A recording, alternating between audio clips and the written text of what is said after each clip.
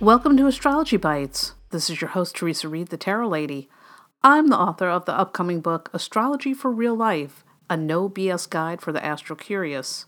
I'm also your host for this podcast series. If you're curious about astrology, you are definitely in the right place. This is episode 67 of Astrology Bites, the podcast where I dish out short, entertaining, bite-sized lessons on astrology. And my goal is to make astrology feel simple, clear, fun, and totally applicable to your everyday life. Okay, let's get into today's episode. So, last week we began looking at the houses individually. We're going over each house until we cover all 12, so that you can get an idea of what they're all about and what happens when a planet sits in the natal chart of that house, or if a current planet is transiting through that house. And here's what you need to know. So we are talking about the second house today, and the second house is associated with money. Not just about making money, but also your relationship with money, how you feel about it, how you spend it, how you manage it. This is also the house of values, as in, what do you value? What's important? What makes you feel secure? You can get a good idea of what you value, as well as how you feel about your possessions, by taking a look at the second house. So the second house is associated with the sign Taurus, and Venus rules Taurus, so Venus would be the ruling planet of the second house. The second house would be considered fixed, and it would belong to the earth element. When a planet sits in the natal second house, it can have something to say about, how you attract money and how you handle it.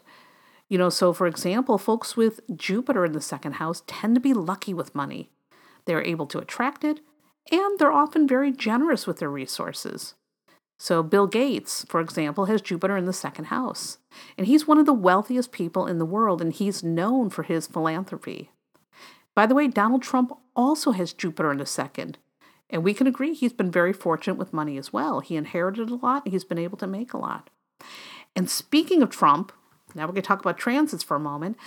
When a planet goes through the second house, pay attention, because the second house is being affected. Something's going on with your money. If Saturn is going through the second house, it might be a time where you have to really be organized with your money, or it could be that, money is not as plentiful. But Trump, when he was elected president, you know what? I wasn't totally surprised, because that year Jupiter was transiting his second house, and he was in the midst of his Jupiter return. Something I'm going to talk about more in depth on a future episode. Anyhow, I knew he was going to be lucky on election day, at least when it came to money. I knew he would profit handsomely no matter if he won or not. And, well, here we are. He's been, not only became president of the United States, but he's probably going to have a lot of things to profit about after all is said and done. So anyhow, when a planet transits your second house, it affects your money. So you always want to pay attention to what's going on. Keep in mind, too, if a planet is transiting your second house, if it's making good or negative aspects to other planets in your natal chart, well, that could also affect whether or not it's going to be a good thing or a challenge. All right, so that's the second house in a nutshell. Grab your chart and take a peek and see if you have any planets sitting in your natal second house. Then, take a look at today's ephemeris. See where the current planets might be hanging out in your chart.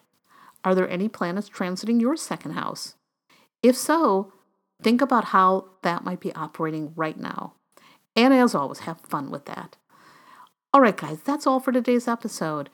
And if you're enjoying the show, and I really hope you are, take a moment and leave a positive review on iTunes, because that's the best way to help new listeners discover the show. Thank you so much. And for more fun stuff, head over to my website, thetarotlady.com. You'll find tons of resources about tarot and astrology, including free monthly horoscopes and forecasts and lots more. Again, that's thetarotlady.com. I'll see you there. And remember, no matter what's going on in the cosmos today, ultimately you are in charge of your life. You're in the driver's seat.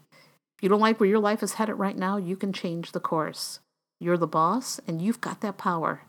Be kind to yourself and others and make smart decisions. I'll see you in the next episode.